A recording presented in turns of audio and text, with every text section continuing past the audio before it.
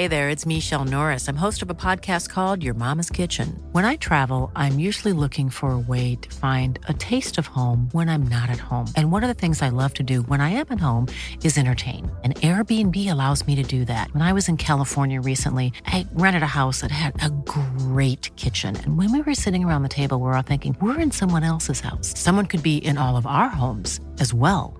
If you have a home, but you're not always at home, you have an Airbnb. Your home might be worth more than you think. Find out how much at airbnb.com/host.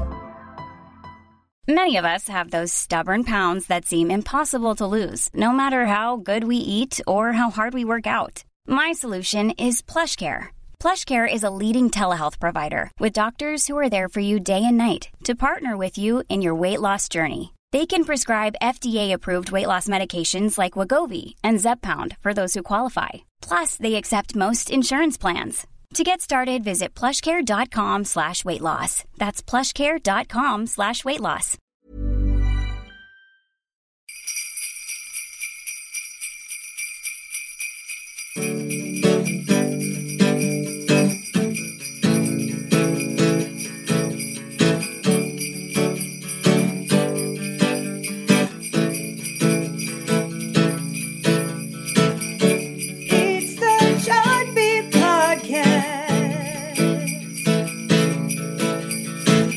And for the last time in 2017, Billboard Chart Beat Podcast. I'm Gary Troust, Billboard's co-director of charts. Wow, and I'm, I guess, for the final time in this great year of ours, I'm Trevor Anderson, a chart manager here at Billboard. We taped this one recently, and partly running this, there's a new book out that could make a great gift. You're still doing holiday shopping. A book by our own Fred Bronson, who did the Chart Beat column for several years in the 90s into the 2000s, written a lot of books over the years, probably most famously the Billboard Book of Number One Hits, which if you're a chart fan, you've probably read every entry of the 1,000 plus number one hits over the years. I mean, that is a labor of love and research. I mean, there's so many artists and so many artists that Fred talked to in particular about their songs. I mean, producers, managers. I mean, it's not just it's not just a research collection of facts, but I mean, to interview all these people, to set all of that up. I mean, that really is an A+ effort on its own. So if you have not ever checked that book out, if you didn't know it existed, I'm sure, I mean, there's plenty of copies at the library, at the bookstore, just grab one, flip through it, buy it. I mean, it's there's nothing like it out there, truly. And Fred's been on the podcast before. He's talked about the book. We had him on in earlier this year, too, when we had Kelly Clarkson on. He's a big American Idol fan. He's contributed to American Idol. So Fred spent a lot of the year, a lot of last year, interviewing the Jacksons about their legacy, which dates back to Diana Ross presenting them, discovering them, and Berry Gordy back in the late 60s. And yeah, you look back. Even the day before that, working out in Gary, Indiana, before they were even, the Motown heavyweights. So who would tell that story better than someone who's lived through it all? So Jackie Jackson, we're really honored to have Fred and Jackie both on the phone together, talking about what it was like, obviously putting the book together, but Jackie reliving 50 plus years of a life that so few people, who's had a life like that in the spotlight for just becoming a part of music history for a half century. So that's what this week's Billboard Chart Beat Podcast is. Jackie Jackson, memories of the Jacksons, the Jackson 5, Michael Jackson going solo. And even we get some mentions of Janet in there as well. Yeah. And, I mean, truly like the full family affair. Right. And I will say there's an emotional moment coming up where Jackie starts talking about Michael Jackson, and you'll hear that, if nothing else, you can hear the bonds that this family has had, and you take away just the spotlight that they've had. I think when you listen, you get a real sense. I think I got this from when we talked to Jackie, that, at the core of it all, they're just a family. It goes back to family first, and they just happen to be one of maybe the most famous musical family of all time. Well, and I guess kind of almost to counter that point, I think the spotlight, when you leave it on, I mean, the spotlight to me seems like they brought them closer together. I mean, you see so many families who, the spotlight, brings up disputes and arguments, and we don't talk to each other, and, disagreements. And it seems like, throughout all this, you rarely, hear about any sort of Jackson feud or long-lasting bitterness. I mean, at the end of the day, they're all, yes, very famous, rich, this and that. But yeah, I mean, that's one element, the family element, that has kept them going forever. Yeah, I think he mentions at the end of the that they have family reunions now. It's just a big party. It's a big love. Yeah, I mean, between not only just the siblings that we all know, but I mean nieces and nephews and grandkids, and I mean, and both their parents are still alive as well. So I mean, it's a real huge family affair, multi-generational. That's just so cool. And the Jacksons are still performing. They just had a 50th anniversary tour in England. So they're still continuing that legacy, again, the title of the book that Fred Bronson wrote with Jackie Jackson and the Jacksons. So again, just really excited to have Fred Bronson and Jackie Jackson of the Jacksons as our special guests on the last Billboard Chart Beat podcast of 2017.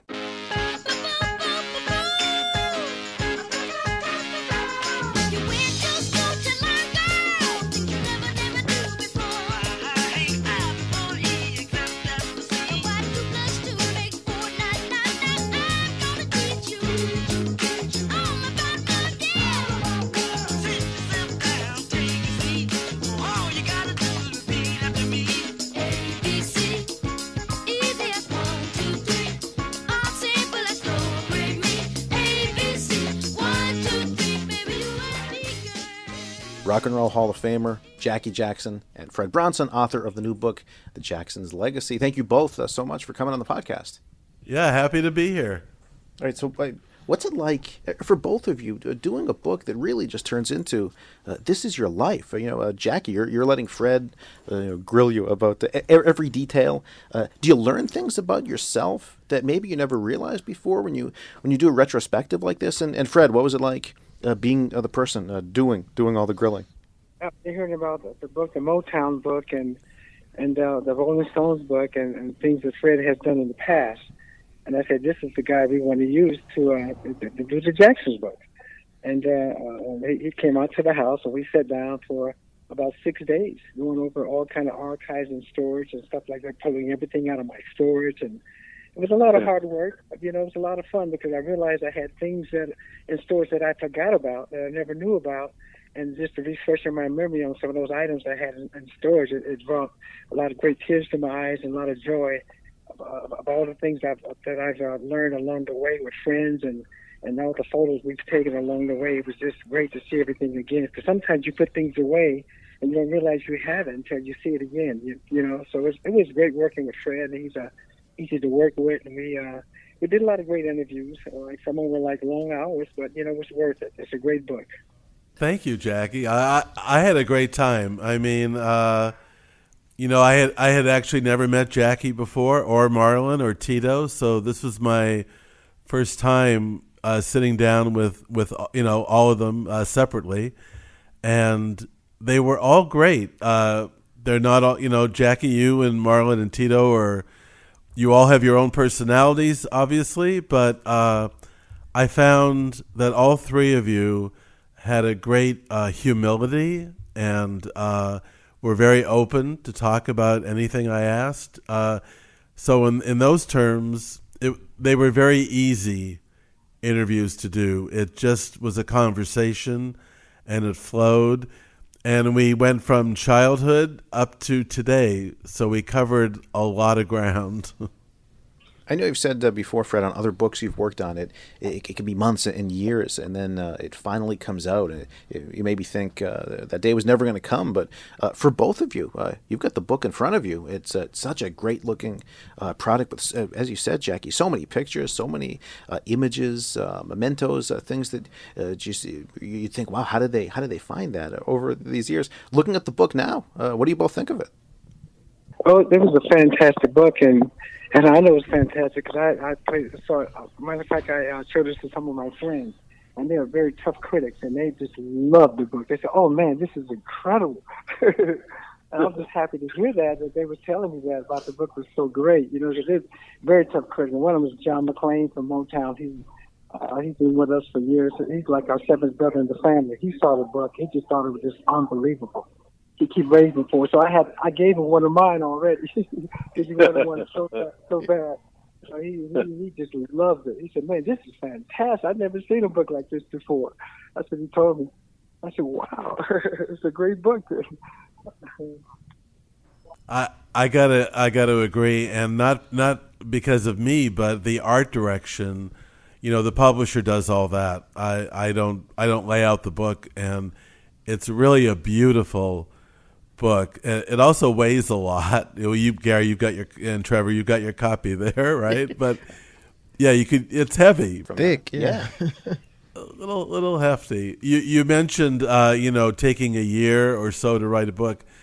This time, the publisher they already had a publication date when they asked me to write it, and they said, "We need you to do it in 2 months," and I said, "That is impossible.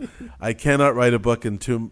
And that included doing the interviews, which took a whole month of traveling around the country, right? And but somehow, I won't say I did it in two months, but the book text I finished in 2.5 months, and then there's over 1,000 photos, so I had to write the captions. And the captions took another 6 weeks to write, because that required a lot of research. But it got done way more quickly than any book I've ever written. Yeah. As much of a historian as you are, Fred, about music, you must have learned a lot that even you didn't know as you went through this whole process. I did. I mean, I lived through, the beginnings of the Jackson 5 and their career. And in fact, I told Jackie when I did the interview, I saw them in the summer of 1969. The Supremes did a show at the Forum in Inglewood, California. And the surprise guests were the Jackson 5. Nobody had ever seen them. The public had never seen them before. And so I was in the audience and saw their, like a 20-minute set that they did in the middle of a Diana Ross and the Supreme show. So I was there from the beginning. So I felt like I knew a lot going in. But you're right. I learned a lot more just by talking with Jackie and Marlon and Tito about their lives that I didn't know, and it's all in the book. Jackie, take us back to the very beginning. This is in the book. The house was so musical that you grew up in, and your dad was tough. And as tough as he was, it was tough love, because it was not the easiest town you grew up in. Gary, Indiana, there were gangs, and your mom was more the softie. But you look back and you appreciate that he instilled that work ethic in you, and he was musical. He was playing in bands. So it sounds like it was a musical house growing up. What are the earliest origins of the Jackson Fives, the Jacksons' earliest beginning? It was a tiny house in Gary, Indiana, a 2-bedroom house with a lot of love, and we did music and played a lot of baseball. That's what we did. So we had baseball shows right behind our house. We played a lot of baseball. When we weren't playing baseball, we were doing music. And my father would rehearse us, and he bought us instruments, and we had shows and concerts, but not real concerts, but like shows around the neighborhood. And we would rehearse every day, and all the kids would come around and peek in the windows, and we had a little audience. So we were our audience. They would watch us perform, and we performed for our neighbors around the neighborhood. And my father took it from there and bought us instruments, and told us that if you want to be great one day, you just got to be, you got to rehearse and be good at it. And that's what we tried to do. And plus, that on top of that, it was tough love, because he was a tough father, And the reason why he was tough like that, because there were gangs around the neighborhood. He just didn't want us to join any of those gangs. So he kept us away from the gangs. When he would go to work, he would make us move a pile of bricks from one end of the yard over to the other end, and he kept us busy. And I said, "Dad, we finished. Now moving back from there to the next place now." He kept us moving bricks all day long, every day. There's a reason why he did that, though. I said it was tough love, but I see the reason why now. He was a great dad. He really was. He was there for us. He had 9 kids. Most guys back in those days, they leave. They don't stay with the children. My father was there, and he worked hard. He had several jobs, and he was there to raise all 9 kids. So the first the group consists of you, Jackie, Tito, and Jermaine, and Yeah, then the Jackson 3 before it was the Jackson 5. The Jackson 3. How did little Michael and Marlon get in? Well, because they were always crying and whining about they wanted to be in the group. And Michael would grab these Quaker oatmeal boxes. You know, the Quaker oatmeal boxes, he would use those like bongos. And he would play those in front of our face while we were, doing our set. And we said, God, this guy can play these Quaker oatmeal boxes, and we put him in the group, And all of a sudden he started doing this James Brown type of dance. He was doing the James Brown, him and Marlon both. And we said, oh, wait a minute. I think we got something here. These little guys can dance and everything. So we put him in the group, and people just loved him, because he was doing the James Brown, and Marlon was doing the James Brown, spinning and doing splits on the floor, and it was very exciting. I mean, something that we can use in our band. And we started doing talent shows around town in Gary, Indiana, and guys like Earth, Wind & Fire was on the show, different artists like that, and we would always win the first prize. We win contests all the time and played a lot of weddings around the neighborhood, and we just kept going from there. I don't think I've ever heard that Quaker oatmeal is what's responsible for giving us Michael Jackson. So from there, so obviously there's talent. It's clear that there's talent just from neighborhood shows and local shows. At that point, the audition for Motown, it's actually kind of funny how it started with support from Gladys Knight, which you'd think would be an incredible catalyst for anyone's career. But even though Gladys took an interest in you, it wasn't really her who wound up making you guys get signed to Motown. Yeah, we were performing for Mayor Hatchard, Mayor Richard Hatchard. That was the mayor at the time in Gary, Indiana. And sometimes, his guests would be artists like Bobby Taylor and the Vancouvers and Gladys Knight and the Pips. And we were on the show, and we performed. She saw us, and she went back and told Berry Gordy, it's this little group in Gary, Indiana that's really hot, and all of a sudden Bobby Taylor was on the show the next year, and he went back and said the same thing to Berry Gordy. And all of a sudden they started paying attention to us. Motown was coming our way. It was very exciting. And so all of a sudden they signed us. Motown signed us. Berry Gordy signed us. And we would tell people in our neighborhood that we were signed to Motown. They said, oh, you guys are not with Motown. You're not signed. Yes, we signed with Motown. We were with Motown for a whole year before anything came out, And all the neighbors didn't believe it quite until we came out with the first record, and they really believed it then. And so, of course, when you guys get signed to Motown and they start grooming you, one of the things that you note, especially in the book, is that you guys moved into Diana Ross's house for a bit as you were starting in the career. Like, what was that like living with Diana, who, was the diva of divas at the time? And, yeah, she pretty much took her on her wing. Despite, like I said before, Gladys was the one who discovered us and Bobby Taylor. But since Diana Ross was Berry Gordy's biggest star, she pretty much introduced us to the world. She did, and we lived with her in her home, and it was just incredible. And we would have paint fights in her home, painting, really real paint fights inside of her home. I wouldn't let no one do that to my home. Wait, you guys just throw paint around Diana? That's crazy. Absolutely. We did all kind of crazy things with her in the house. She loved it. We did it. And Marlon noted the house was white, which I think makes it that much, the house was white. Absolutely. And I guess it ended up red and blue and green and everything else. It's probably good artwork right now. Them walls worth a lot of money today. Ryan Reynolds here from Mint Mobile. With the price of just about everything going up during inflation, we thought we'd bring our prices down. So to help us, we brought in a reverse auctioneer, which is apparently a thing. Mint Mobile Unlimited Premium Wireless. How to get 30, 30, bit to get 30, bit to get 20, 20, 20, bit to get 20, 20, bit to get 15, 15, 15, 15, just $15 a month? Sold! Give it a try at mintmobile.com/switch. $45 up front for 3 months plus taxes and fees. Promo rate for new customers for limited time. Unlimited more than 40 gigabytes per month. Slows full terms at mintmobile.com. Hey there, it's Michelle Norris. I'm host of a podcast called Your Mama's Kitchen. When I travel, I'm usually looking for a way to find a taste of home when I'm not at home. And one of the things I love to do when I am at home is entertain. And Airbnb allows me to do that. When I was in California recently, I rented a house that had a great kitchen. And when we were sitting around the table, we were all thinking, we're in someone else's house. Someone could be in all of our homes as well. If you have a home, but you're not always at home, you have an Airbnb. Your home might be worth more than you think. Find out how much at airbnb.com/host.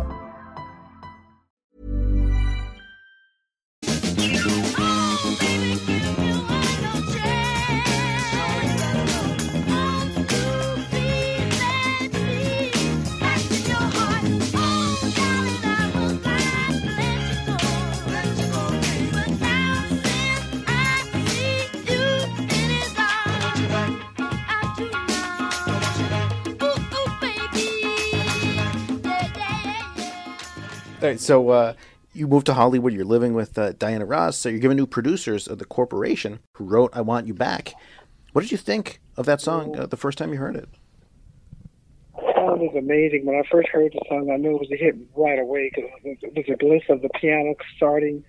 And one thing about Barry Gordy, he always taught us that you know, to get people's attention in any song, you got to get their attention right away. The first thing you hear, you got to grab their attention. If you don't, they're going to go to the next record. So when I heard that gliss on the "Want You Back," and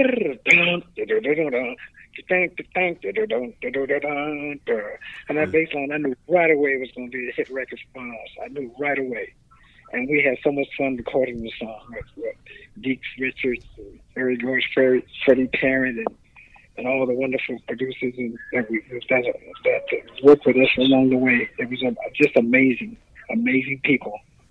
When I first heard the song, I heard it on the radio. Let me tell you, when I first heard the song, after hearing the song so many times inside the recording studio, you know, mixing it and hearing it over and over again and recording it. But once you hear it on the radio, it's a different type of vibe. I heard it on the radio for the first time. I pulled over on the side of the road and I started screaming because it sounds so great. I just knew it was going to be a hit. I just knew it was a hit the way it sounded on the radio. And I turned to the next station. It was playing on that station. It turned to the next. It was playing on that station. Just back to back to back. It was playing all over the radio stations, all over. And I knew right then it was going to be a hit. I knew right then. And I have to set this one up since we are at Billboard. So the song is a Billboard Hot 100 #1. What did you do when you found out the song was #1? Well, we jumped for joy, all the brothers, and we got together. We just couldn't believe it, and matter of fact, we still have some of those billboards today, you know. And it was amazing to see your record go #1, because we would always fall in the charts all the time, looking at other artists, you know, going #1. And that was our goal in life, is to have a #1 record, and we did. We had. What was that like? Like, you know, it's one thing to have a #1 song, but then you had 4 in a row. How did that change your life? Well, it changed my whole life in many ways, because after having 4 #1 records in a row, we couldn't go anywhere. And we realized that it was like pandemonium wherever we went. It was like pandemonium, and pretty much, at first I didn't like that, you know, because I like to go places and go to be part of everyday life, of, you know, be regular, you know, Joe. But after having 4 #1 records, that's not the case. I found out that's not the case, you know. And we were doing concerts, and it was like every winter it was like pandemonium, and it was great. And we loved performing, and we had a lot of sellout concerts all around the whole globe. Just unbelievable career that we've had, and I wouldn't change it for anything in the world. Yeah, it was great. And it happened so fast. I mean, you had your 4 #1s within just a few months. It was like you went from being unknown to being the biggest group in America in a very short time. Yeah, and pretty much the biggest group, you know, all over the world at that particular moment, because sure, the 4 #1s were big all over the world, and traveling over to England for the first time and all over Europe, it was just amazing, because I remember flying into London at that particular time. 5 o'clock in the morning, the pilot let us know there was 10,000 screaming kids sleeping in the airport. And we were taxing, and they was screaming. I was watching the kids just running all over everywhere, and 10,000 kids sleeping in sleeping bags outside, waiting for our arrival. I had no idea it was going to turn like that, Yeah, just amazing. Yeah. Maybe my favorite quote in the book is 1 minute I was in school studying British history. The next thing I know, the Queen is asking us to come and perform. Yes, that was amazing for us. After being in school and learning all about the Queen and everything about that, you see all the red carpet and the horses and the carriages and the things like that. And all of a sudden we performing for the Queen. She called us to perform. Yeah, and she told us that she had all of our records, and I couldn't believe it. She said she had all our records, so she listened to it all the time. The Queen is a Jackson 5 fan. I was like, we need to go find her 45 collection. Yeah. Queen, book into the Jackson 5 music, Nowadays, we all look back at those 4 number ones in particular as, just all 4 of them, all iconic, well-known songs. But as you note in the book, the second number one, which it's kind of crazy to me to think that people didn't like this, but you said you didn't like ABC when you first heard it. What was wrong with ABC in its first iteration? Yeah, I didn't like it at first because I thought it was too bubblegum Kittyland ABC. You're learning your ABCs, but it just grew on me. So it grew on me as time went on. It grew on me, the song, and people loved it all over the world. And a lot of kids today learn their ABCs by playing ABC. My boys, I get twin boys that are 3 years old. They'll be 4 years old in December. And they sing it. They know the songs themselves, and they know all the songs. It's just amazing to see how they love the music themselves. It's one of those iconic songs. ABC 1, 2, 3. Do re mi. Everybody, all the kids love it. It's great. Yeah, I mean, myself even growing up, like I remember being 6 and 7. We were out in the front yard, and maybe the older cousins knew it, and especially like just in a black community, like. It's one of those songs that becomes so ingrained sort of in black youth culture that I didn't even realize it was, like a real legit pop song that was a hit. I just thought it was, like almost like a nursery rhyme. Like you learn it so early, so easy. Yeah, it was one of those type of songs. Like you say, it was like a nursery rhyme type of song. One of the things that I always find really interesting, Jackie, is that you have a perspective that it's just so few people in the world do. The experiences you've had, talking about the Queen and 10,000 fans waiting for you. Is it, when you look back, is it all a blur? Do some things stand out? How do you look back at all these experiences? Is it just, I'm just blessed that all this happened, or every once in a while certain details pop back up in your head? Yeah. We did so much back in the day because that was all part of when you have success like that. Everybody wants to see you and say hello, and you pretty much perform all over the world. And there's been some very fantastic moments that we've shared, my brothers and I, over the years. And I wouldn't trade it for nothing in the world. All the tours and all the great stadium days that we did around the world, and arena days as well. And it was just a fantastic ride, It really was. I wouldn't trade it for nothing in the world, And today, and because we had so many hits, we tour today and make a living off things like that, off tours that we do even today, around the world. We played Glastonbury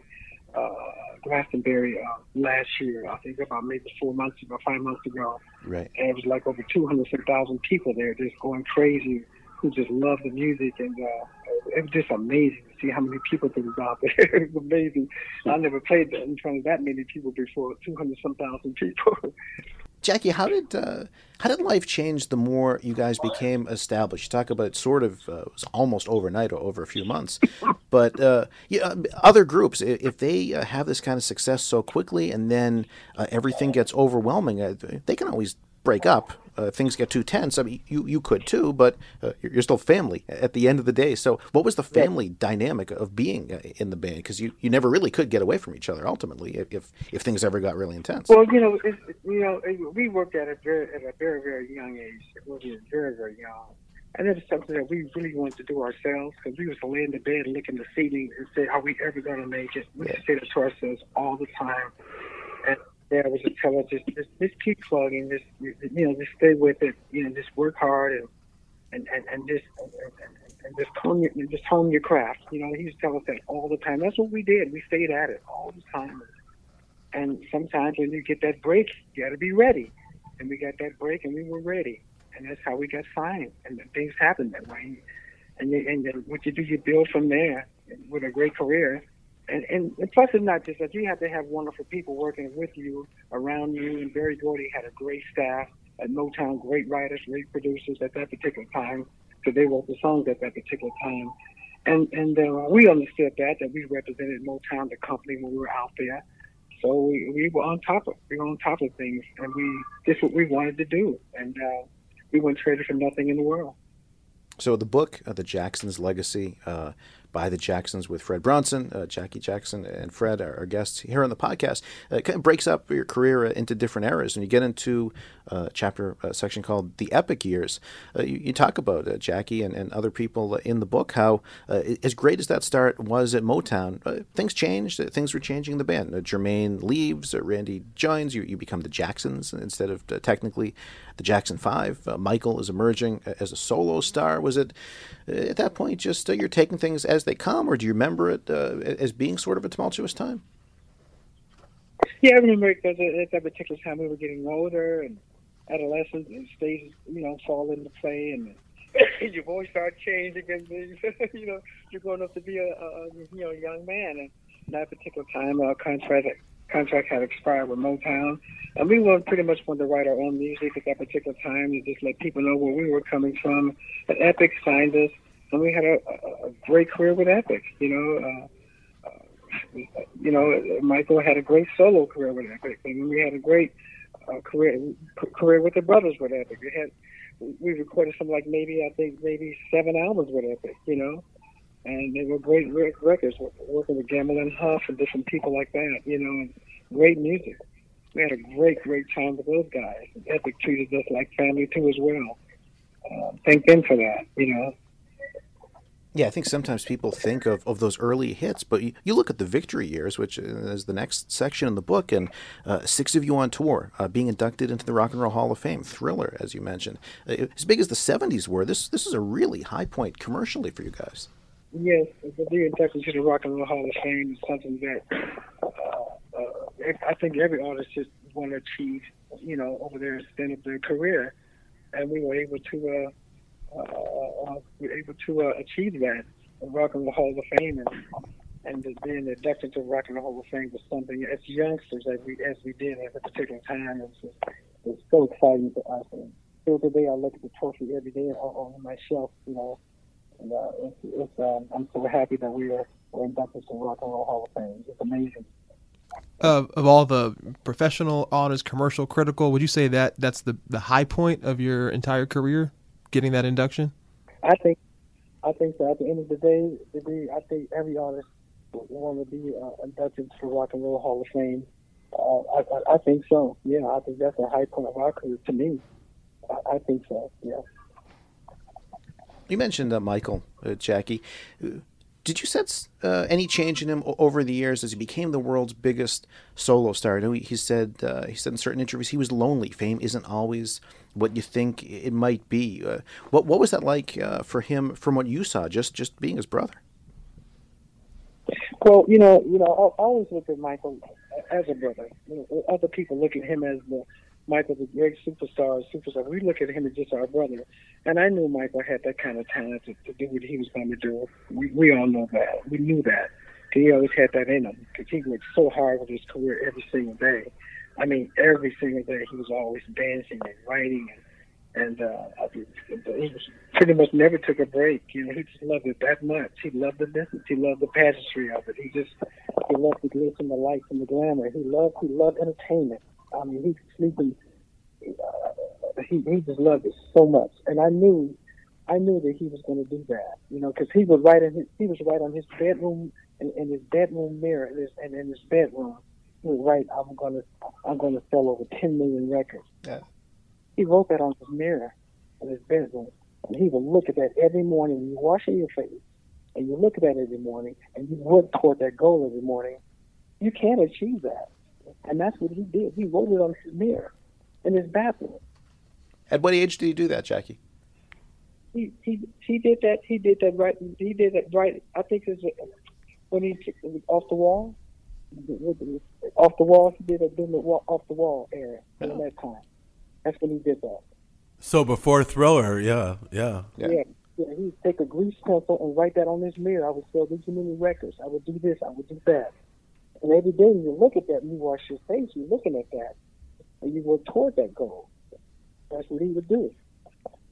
Yeah, you call him a genius in the book. You say he just some people have it, very few people have it, whatever it is. You say that he had it, and you say not a day goes by you don't think of him. His spirit is still with you. So he's still always a part of you as again not just the world superstar, but again just your brother. Yes, I look at that. Let me tell you a story. You know, today I was because I'm in Las Vegas and I was on the Strip early this morning. And every time I go on the Strip, there's this big bus always comes right beside me every time. It's the picture of Michael plastered all over the whole bus. It's his face on the bus. And every time I go to Las Vegas, I stop at a stoplight. He's there right beside my side saying, "Jackie, I see you." I have to. It happens every time. Yes, it does.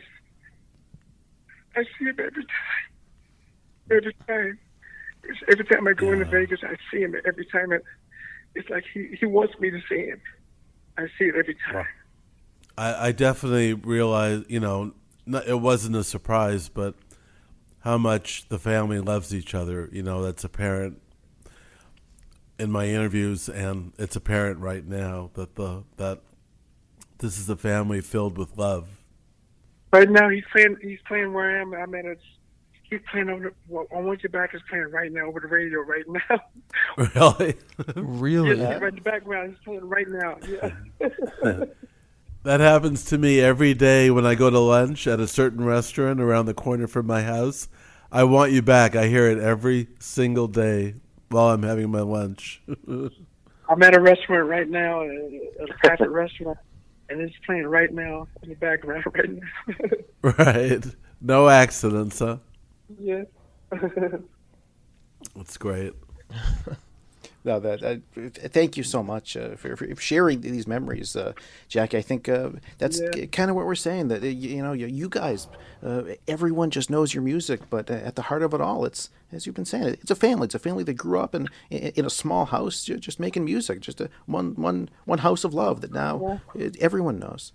Yeah, we had great, wonderful fans around the world who supported us. Who took the music and grasped the music and just loved it and supported us along the way, because we wouldn't be here without them. They're still there today. They still come out to see us and sing the songs and hold up signs and everything. And they're still with us, and I thank them for that, because we owe it to them.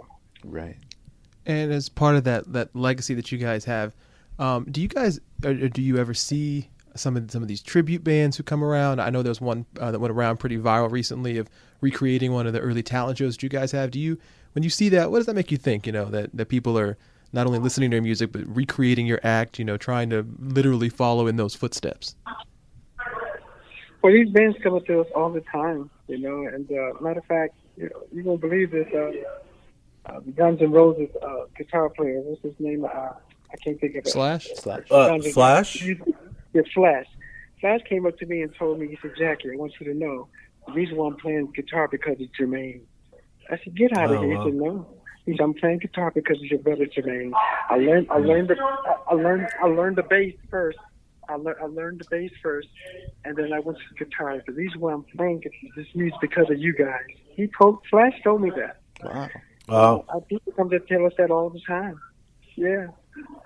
So now we're learning too that the Jackson 5, Jermaine, are kind of responsible for one of the all-time rock guitarists. Yeah, legends influencing legends, Yeah. literally. And all the boy bands in the past, and NSYNC and One Direction, they've all told me they're in the business because of us. They all told me that. So I love hearing that they enjoyed the music, and I love hearing that. Yeah. Right, even NSYNC's first hit, "Want You Back," it doesn't get any more obvious than that as a tribute to you guys. What are family celebrations now like with all these new generations now with other children? It's a huge family at this point. Just more love overall for everybody all around. It's so much fun, so much food. We have so much food laying around, and the chefs cook so much food, and the whole family singing and playing sports and watching sports. It's just a wonderful feeling to have everybody, because everybody's scattered sometime, doing their own craft and doing things. When we come together, it is so much fun. We have a great time. Yeah, the whole family's there. Everyone's there. Yeah. And with Janet busy touring, do you get to see Janet a lot? What? Well, she's touring right now, and we saw her some of her shows when she came to Las Vegas, and also when she came to Los Angeles. The family saw her, and she got a great show out there right now, and she's throwing down out there. She did a wonderful job. Yeah. What was she saying about the band when you guys were having your in the 80s? She was young, 70s, 80s, but was she ever what was her take on the Jackson 5 back then? Yeah, did you guys cross a lot? Did you see a lot of her when she's younger than you guys, when you were all on the road traveling and things like that?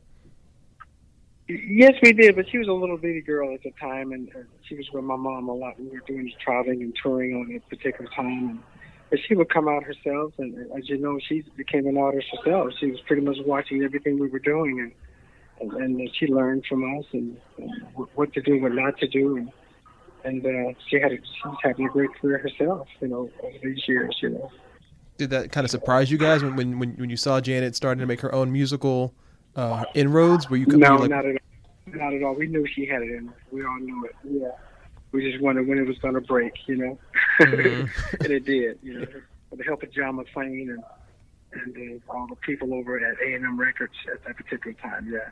You talk about family, Jackie. Twin boys now. That'll keep you active, right? Yeah, 3, almost 4. They'll be 4 New Year's Eve. And they know every song, every musical song. They know everything about the Jacksons. They know about their uncle, everything. They've seen us on stage before, and they love the music business. I pretty much don't want them in it. I want them playing sports or playing tennis or doing something like that. But if they want to be in, I can't stop them. Something. You just have to give them that support. That's what you have to do. Maybe Jackson 2.0 coming through. Yeah. I'll give you that one for free. Jackson 2.0. Yeah, that sounds good, huh? And Jackie, you mentioned this year's UK tour. 50-something years later, you guys are still performing for fans. Do you have a different kind of appreciation for it now, or is it just kind of like your kids again? You're just playing music because you love it. No, we really love doing it. It's amazing, and plus on top of that, it's we have a high energy show on stage, and it's great exercise for me. I love it. It's like going to the gym, but you get paid for it too at the same time. It's something we love to do. We love to hear the audience sing the songs. And sometimes I forget the lyrics. I just hold the mic out there, and the audience sing it for me, refreshing my memory. Benefit of having hits. You can just let the audience sing them. Yeah. It's wonderful. It's a wonderful thing. Entertainment business is great. If you treat it right, it's going to treat you right. That's how it is. What do you think of current music, Jack? Anything you like specifically? You still follow a lot of new music? I love a lot of rap things out there.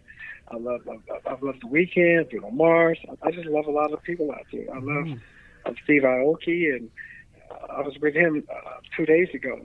At a club. Him and I hanging out. And he's a good friend of mine. Matter of fact, he lives in Vegas, right near me. And Celine Dion lives across the street from me, 2 doors down, and we all hang out sometimes. We have fun and talk about the business. We have great times. Now, imagine you go down to Starbucks and see Jackie Jackson, Steve Aoki, Celine Dion just having lattes in the corner or something.